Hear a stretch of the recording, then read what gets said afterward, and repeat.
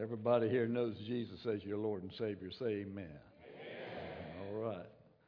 That's a good bit of you. We're glad to have Brother Chester back with us. He was on the mission field for a while there. We're glad he's back home. We're glad to have Alice and Willie here. They've been out a while too, and we're glad to have them. And I think Brother Keith mentioned Brother Abraham's cousin back there. He's watching out for Brother Abraham while Sister Michelle's away. He's from New York. He's got his hands full. We're glad to have him with us this morning. If you got your Bibles with you, I hope you do. We're in the last in the series of Ecclesiastes. I'm talking about the facts of life, part 2. But Ecclesiastes chapter 12, verses 1 through 14, if you want to follow along with the reading. And let's read together. Remember your Creator in the days of your youth, before the days of trouble come and the years approach when you will say, I find no pleasure in them. Before the sun and the light and the moon and the stars grow dark and the clouds return after the rain. When the keepers of the house tremble and the strong men stoop and the grinders cease because they are few. And those looking through the windows grow dim. When the doors to the street are closed and the sound of grinding fades, when people rise up at the sound of birds, but all their songs grow faint. When people are afraid of heights and of dangers in the streets, when the almond tree blossoms and the grasshopper drags itself along and desire no longer is stirred. Then people go to their eternal home, and mourners go about the streets.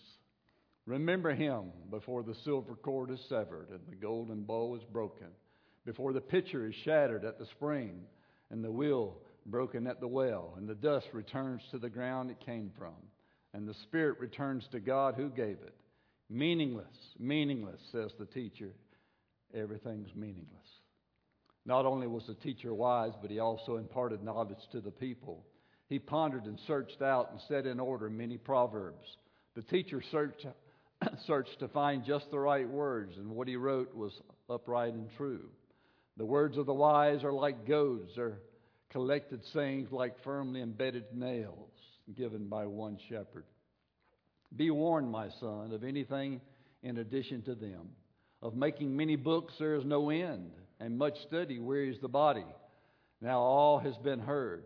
Here's the conclusion of the matter. Fear God. Keep his commandments, for this is the duty of all mankind. For God will bring every deed into judgment, including every hidden thing, whether it's good or evil. The facts of life. You know, it's tough being a parent. It's complicated. How do you become a parent? How do you learn to be a parent? You learn mostly from your parents. You learn from the experts around you that's supposed to know that. You learn from the Word of God, certainly, that gives us guidelines. But a lot of learning to be a parent, you learn on the job. It's on-the-job training. What's the toughest thing about being a parent? I wrote down some things. In the early years, it's tough physically. Waking up all hours of the night, say amen, men. Chasing a 2 or 3 year old around the house. It's tough when everybody's telling you what you ought to do. It's tough when other parents are comparing their kids to your kids. It's tough when you're trying to treat your kids equally, but some kids require a lot more attention. It's tough when you feel guilty about the time you don't spend with them or the time you blow up in anger. It's tough trying to find the right balance between love and discipline sometimes. Being the bad guy at times. You want them to love you, but you need them to respect you too. It's tough answering 100 questions every day. It's tough when you're trying to protect and shield them, but sometimes you need to let them reap what they sow. It's tough being a parent. Jeff Foxworthy, the comedian, said, the more kids you have, the worse parenting skills you have. He says when you have one child, you go overboard. You say, that child's going to have the best of everything. I'm going to grow an organic garden and grind his own food so he will not have anything from the store, anything. He's going to have the best of everything, healthy. Time you get to the fourth child, you're sitting there watching TV, and the child gets a milk dud out from the table. Been there for about 3 years. Wipe that off and get the cat hair off before you eat that, boy. So our parenting does seem to change. One of the most difficult things about being a parent is talking to your children about the facts of life. I'm still waiting for that moment when it's a good time for me to talk to my children. They're in their 40s and 30s about the facts of life. I haven't found it yet. It's very difficult. I remember when I asked my father, I was about 10, 11 years old. We had hound dogs, and my cousin and uncle, they had hound dogs and for deer hunting and everything. And they were talking one day about breeding one of our dogs to one of his gyps and whatever.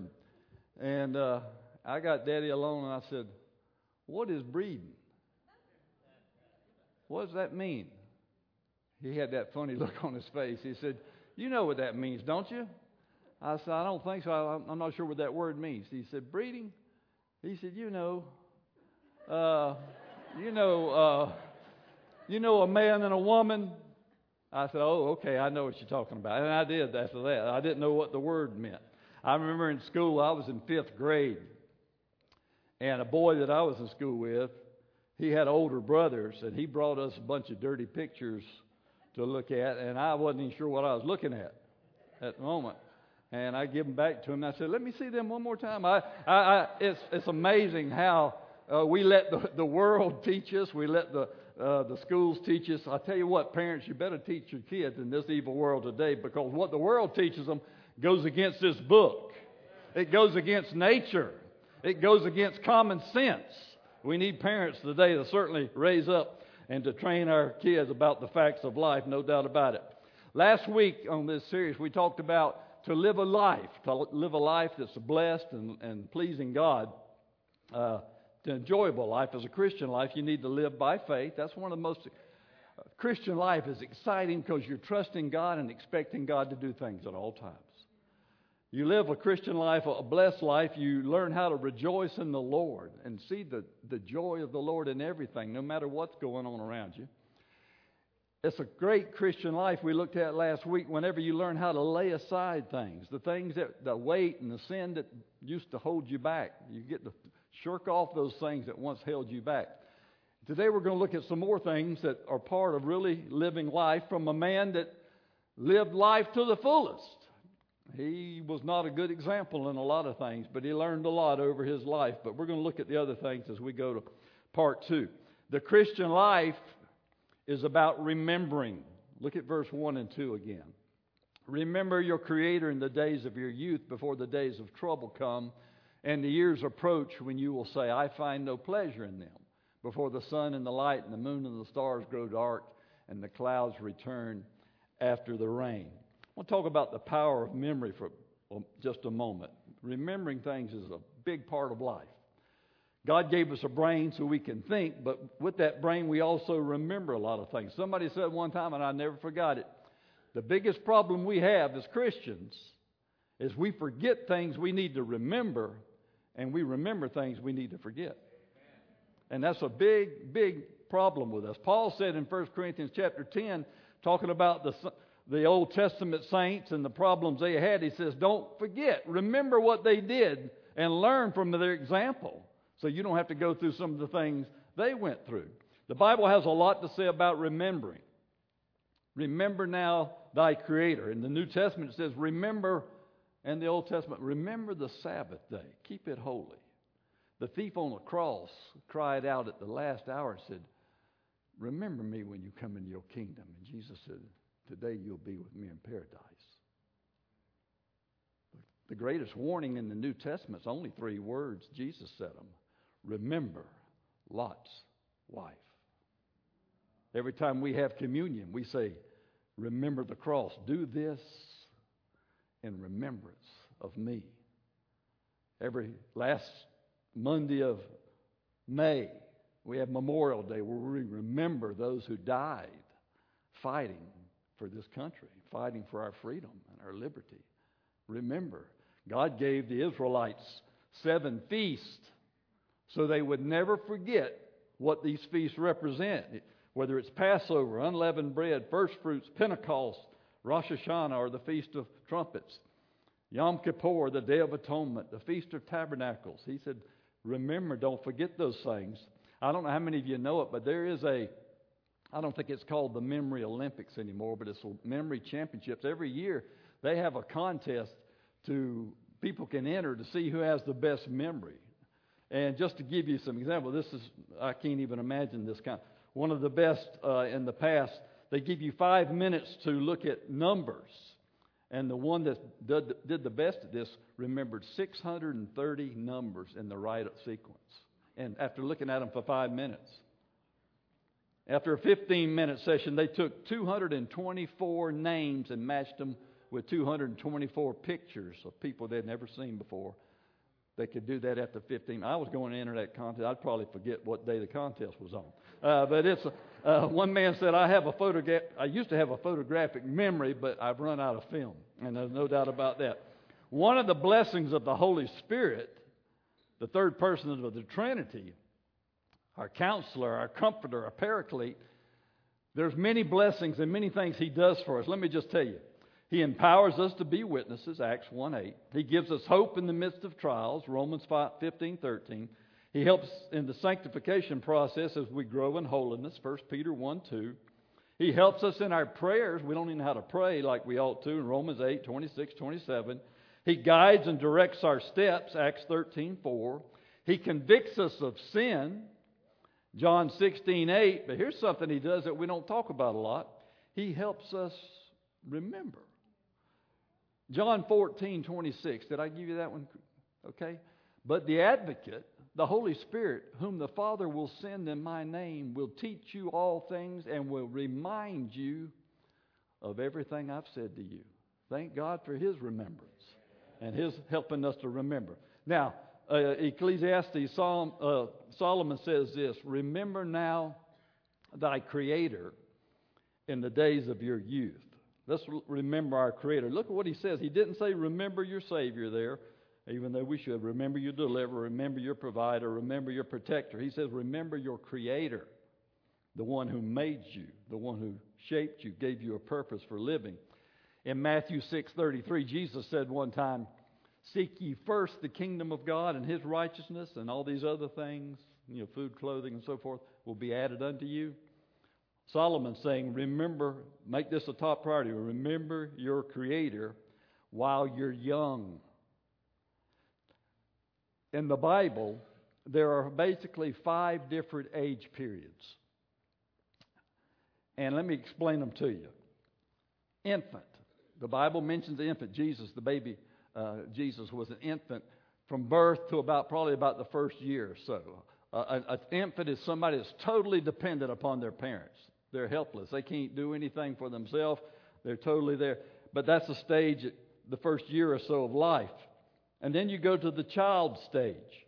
A child usually starting when you're about 2 or 3, goes on up, next 10 years or so. You're a child.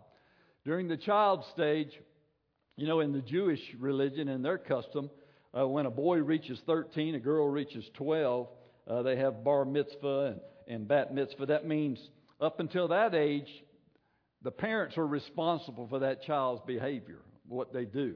After that, then the child has to be more responsible for what they're doing. But that's their coming of age is really what that means.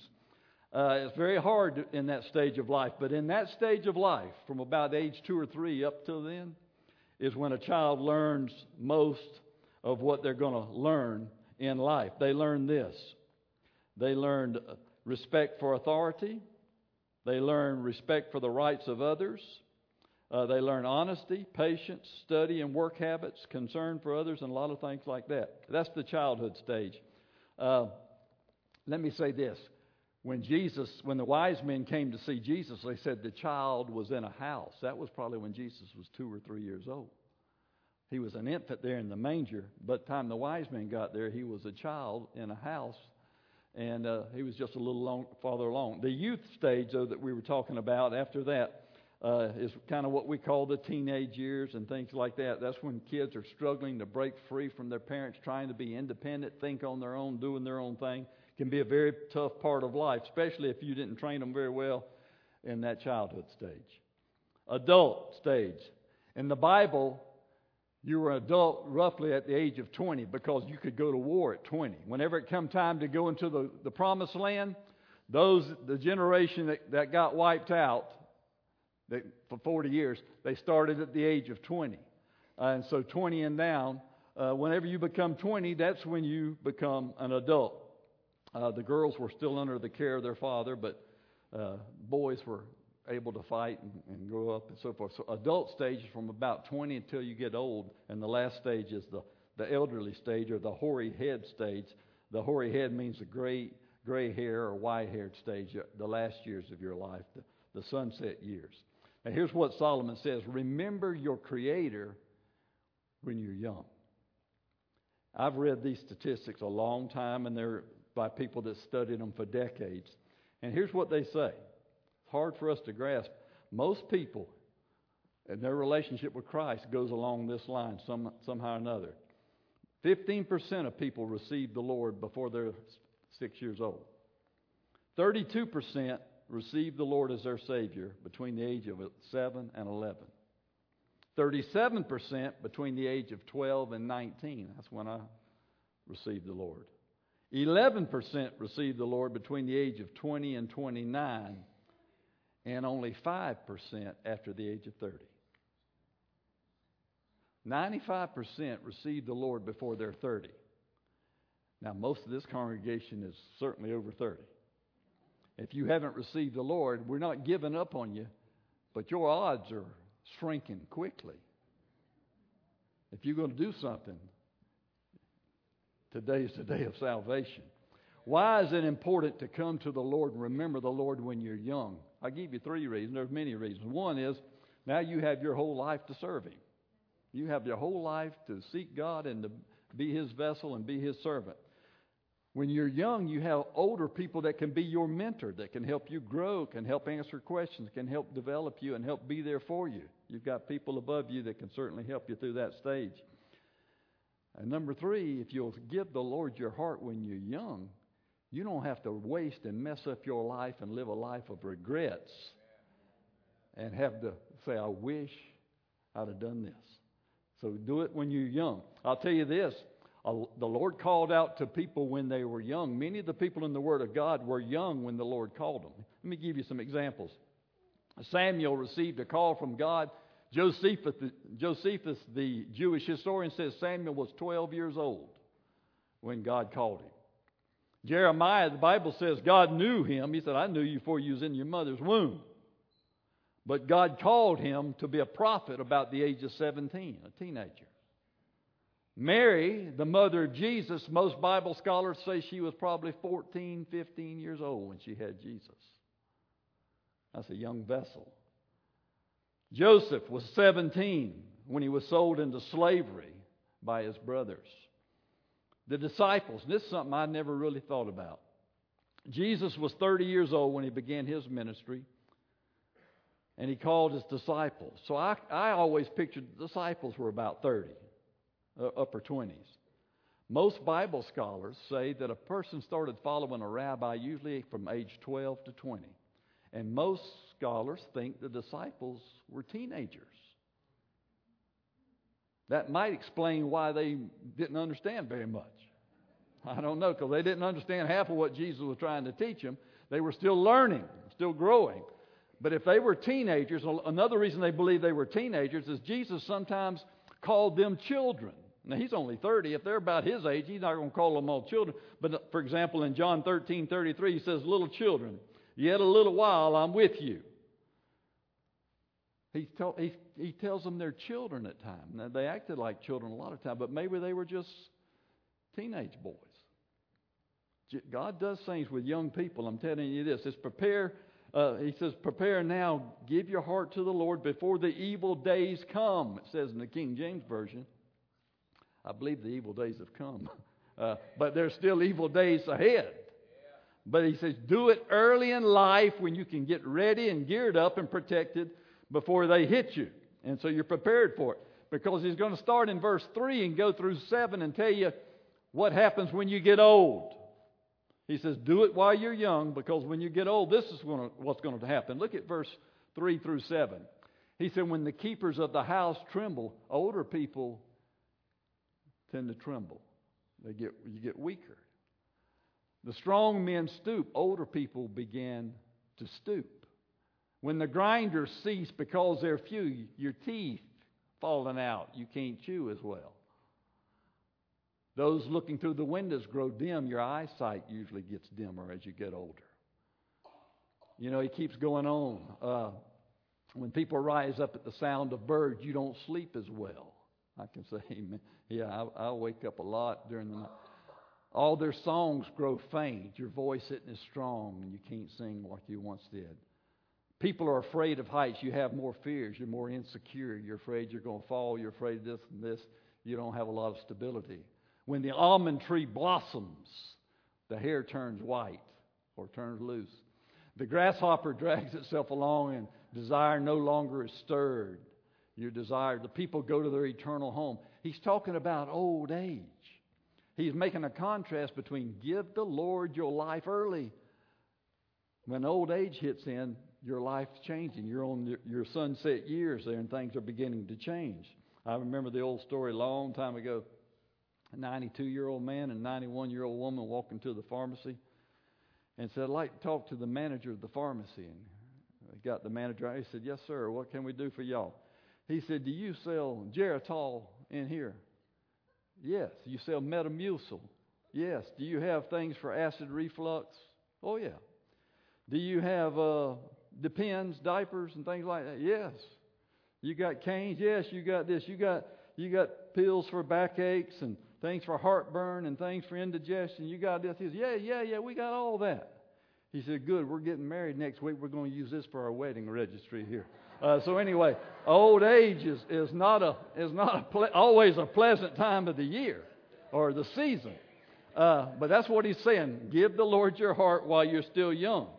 So life is about remembering. Here's the second thing he's going to say. Life is about learning.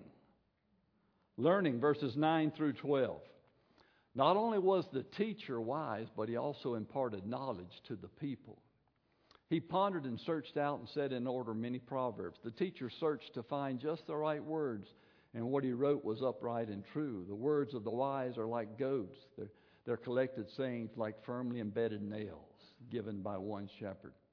Be warned, my son, of anything in addition to them. Of making many books there is no end, and much study wearies the body.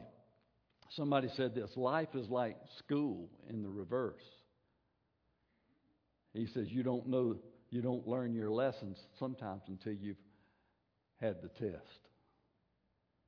And that's the way it is. Life is like that. God uses a lot of things to teach us. We're always supposed to be learning in this life. He uses His Word to teach us. He uses the Holy Spirit to teach us. He uses the examples of other people to teach us. He teaches us through our trials and circumstances of life. We're constantly supposed to be learning.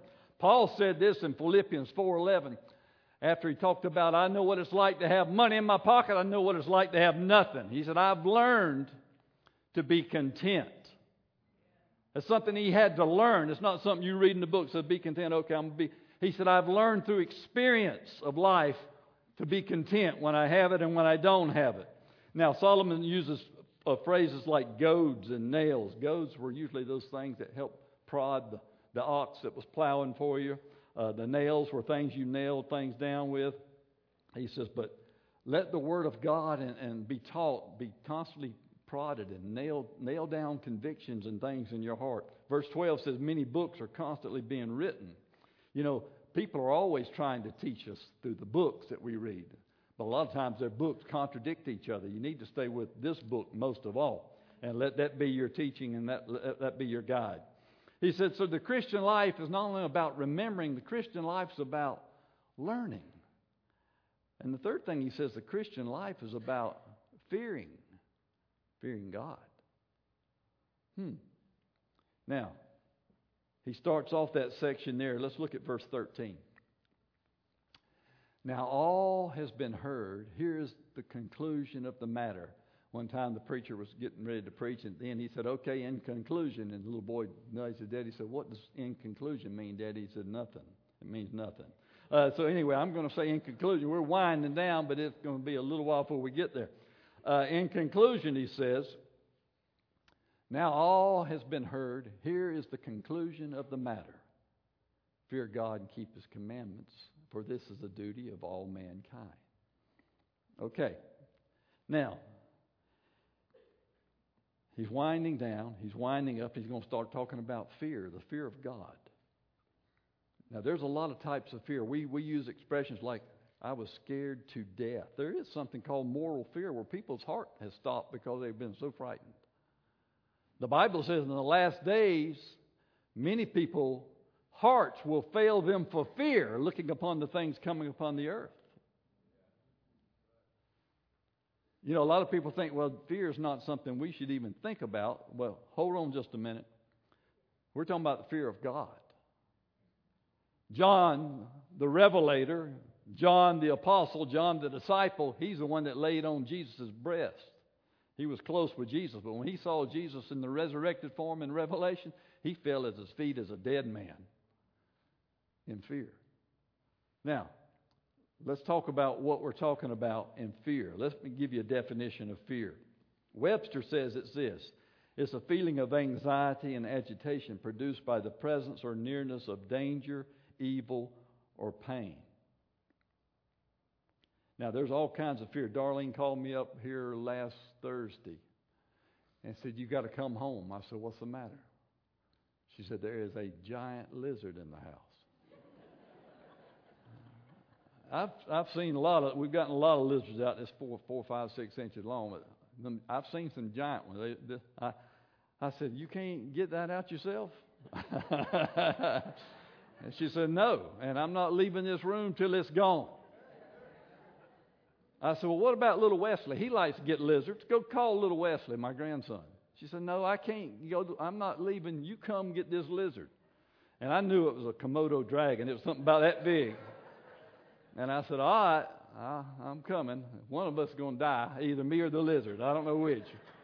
And so there it was behind the dresser. It was a pretty big one. So I got smart. I threw a towel on it and tried to get it. Finally got it out that way and didn't kill it. It almost got me killed, but I didn't kill it.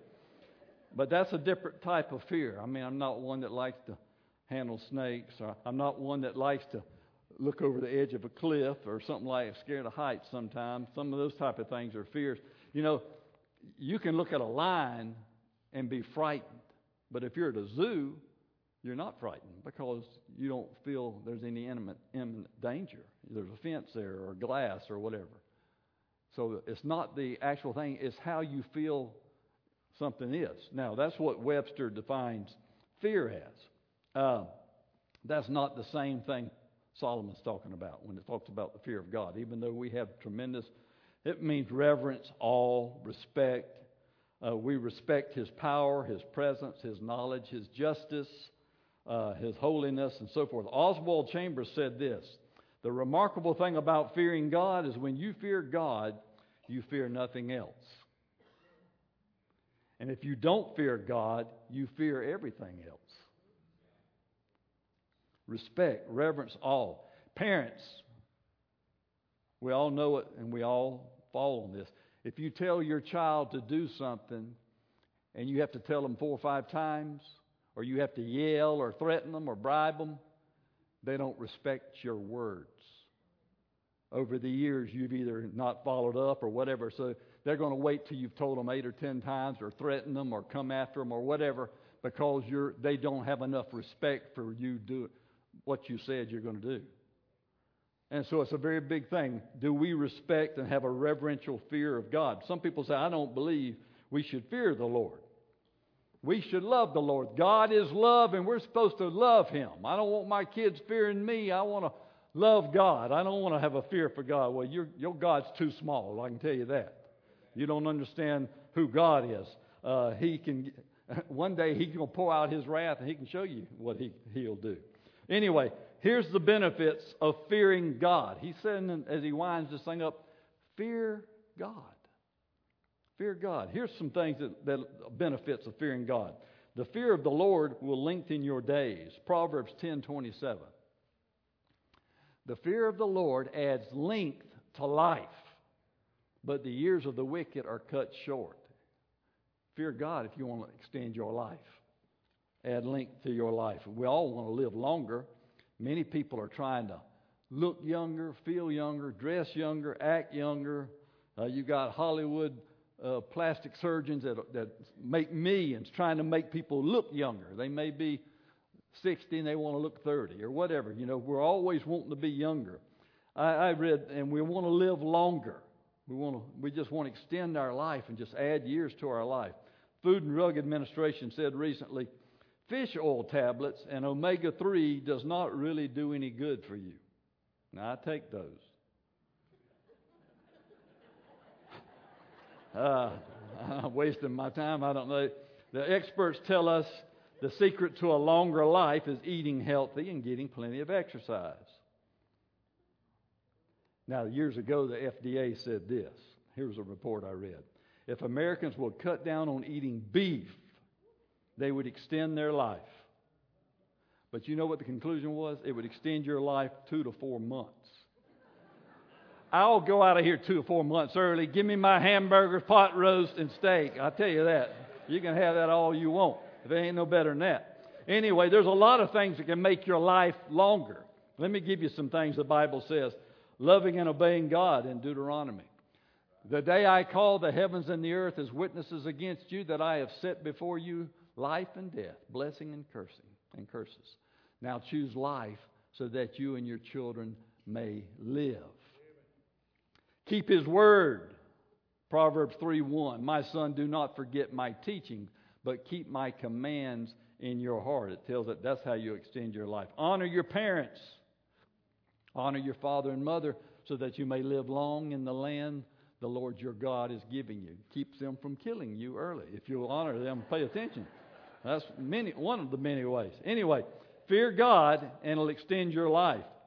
Here's another. Fear of the Lord brings wisdom and knowledge. Proverbs 1:7. The fear of the Lord is the beginning of knowledge, but fools despise wisdom and instruction. Now, Solomon's known for his great wisdom. That's what he asked God for when he became the king. He says, I want to have the wisdom and understanding so I can discern and judge these people properly. And God was so proud of him, He'd give him wealth and fame and all this other stuff to go with it. But that's what Solomon's known for, is the wisest man. And God gave him wisdom.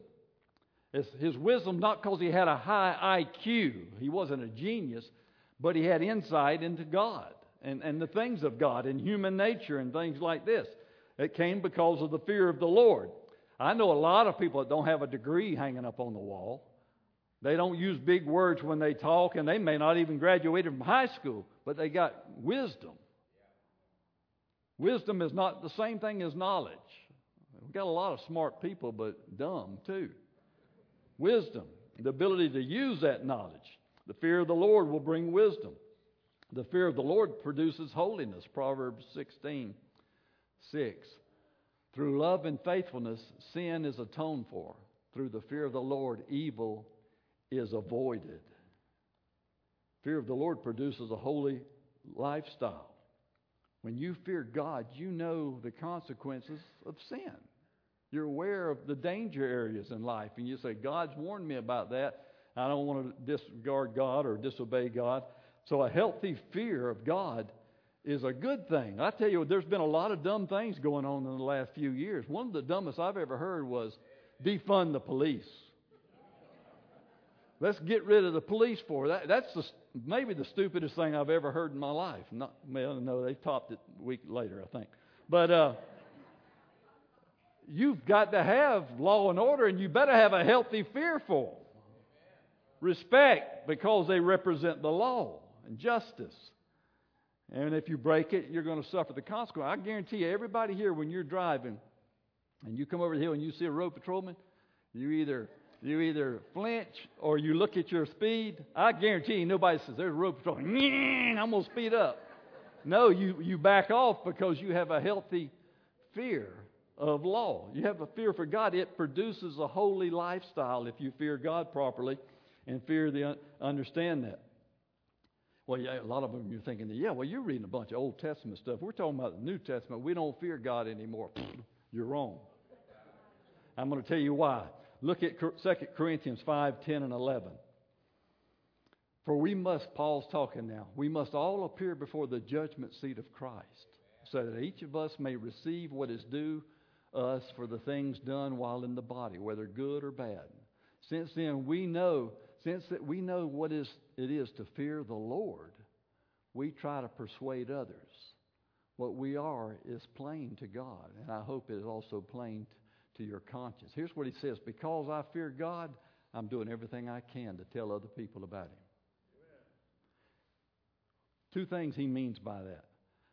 I fear God, therefore I'm telling everybody, because I know I'm going to have to answer to God one day for what I did with my life. He told me to tell them, and if I'm not telling them, I'm going to have to answer for it. The second thing, he says, the fear of God motivates me to talk to people about Jesus, because if you don't receive Jesus, I know what's waiting for you. Not for 10 years or 20, for eternity. Because of the fear of God, my fear for God and the fear of what the lost are going to face, it motivates me. That's what Paul said. The book of Acts, there was a husband and wife. We know the story of Ananias and Sapphira. They lied to the Holy Ghost, sold some land and kept back part and acted like they'd given it all and lied, and they were struck down dead. In Acts chapter 5, let me show you what happened after they were struck down dead in church, giving their offering. It says, the apostles performed many signs and wonders among the people, and all the believers used to meet together in Solomon's colonnade. No one else dared join them. They had great respect or great fear, even though they were highly regarded by the people. Nobody else was joining the church at that time. Is that all of it, or did I give you some more? Well, I'll tell you what in the New Testament, in the King James Version, here's what it says. 4 things took place after that. It says they had great power. There was great unity in the church. The world had great respect for them. And great fear came on everyone. People want great faith, great feeling, great friendship, great fun. What we need, church, is great fear. Great fear of God. Acts 9:31, here's what it says. Then the church throughout Judea, Galilee, and Samaria enjoyed a time of peace and was strengthened, living in the fear of the Lord. And encouraged by the Holy Spirit, it increased in numbers. So Solomon said, I'm going to wrap this thing up here. In conclusion, I'm going to tell you what you need to have a life. You better fear God and keep His commandments. A lot of people today think the people that they want to emulate that has a great life are athletes, Hollywood actors, musicians, entertainers. Man, they've got it made. They've got everybody loves them. They're making money. They live a lifestyle. That's what life's all about. Let me just read you some quotes from some actors and musicians. There's many more, but I just picked out 4. Cameron Diaz. She said, if you're looking for fame to define you, then you will never be happy. You will always be searching for happiness. You will never find it in fame. Jim Carrey, another famous actor. I think everybody should get rich and famous and do everything they ever dream so they can see that it's not the answer. Brad Pitt. I've been accused of looking like Brad Pitt. Says this, the emphasis now on success and personal gain. I'm sitting in it, he says, and I'm telling you that it's not. I'm the guy who's got everything. I know. But I'm telling you, once you've got everything, then you're just left with yourself. Eric Clapton, a famous musician, guitar player. He said, I was a multi-millionaire. I had all the beautiful women in my life I could want. I had cars, homes, and on a daily basis, all I wanted was to commit suicide.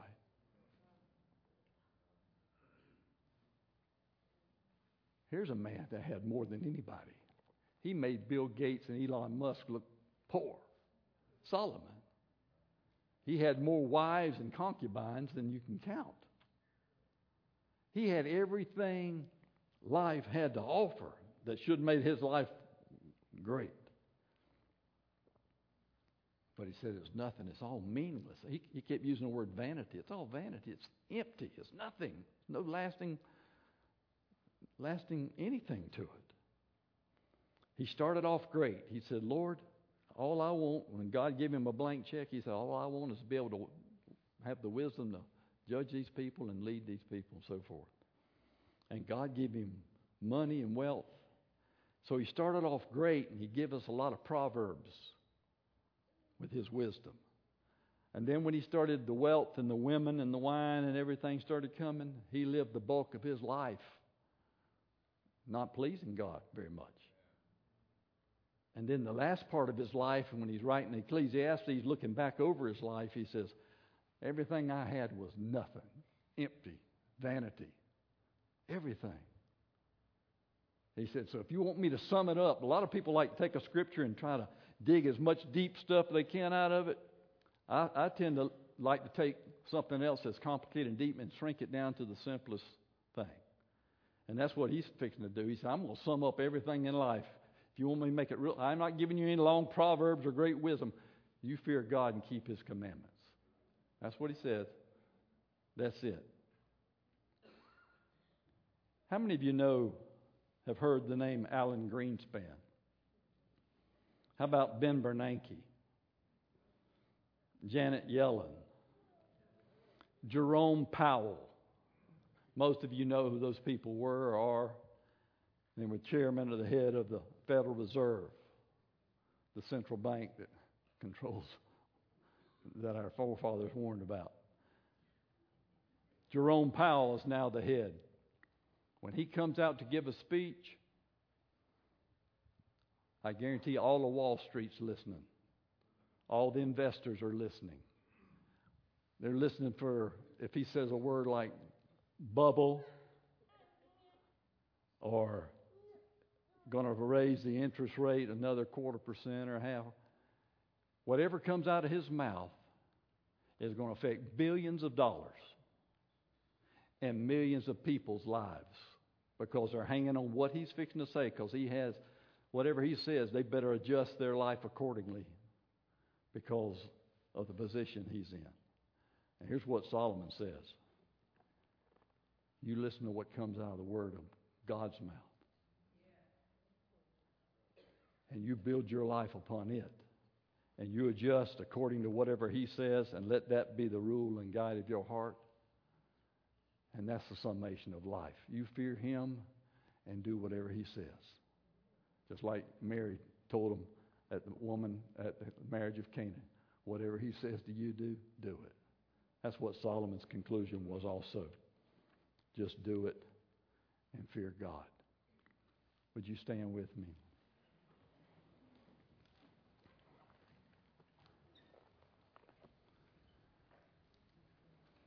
And that's it. Now, everybody here, all different ages, all walks of life, all backgrounds, don't know what you're all about. All lifestyles, all financial positions.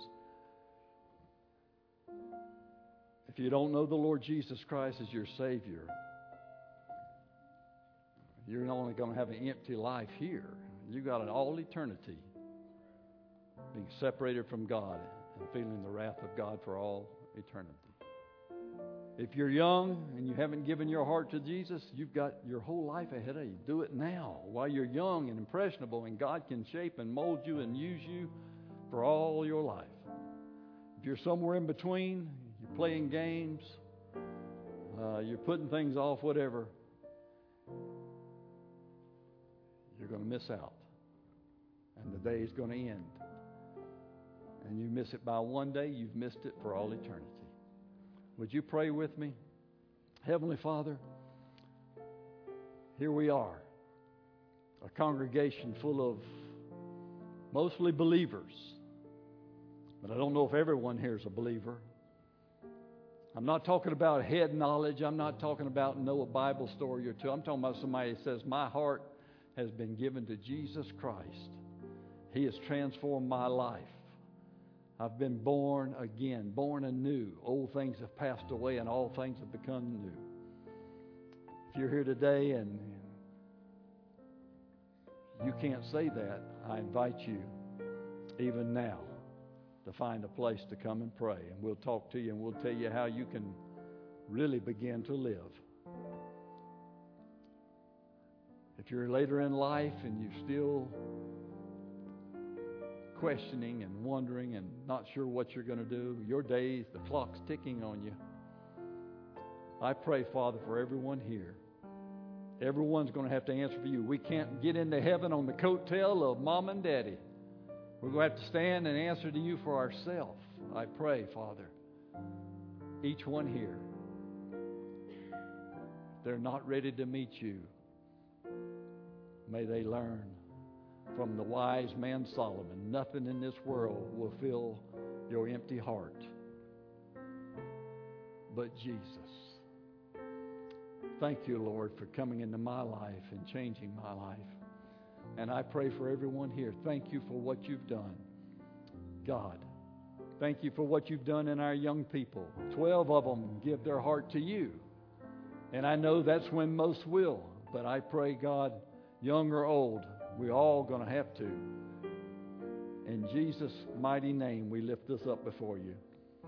Before we leave here today, God, we're going to leave here either rejoicing, knowing we're free in Christ, and we're on our way to heaven, or we're going to leave here the same way we came, taking on life by ourselves, and hoping things will work out in the end.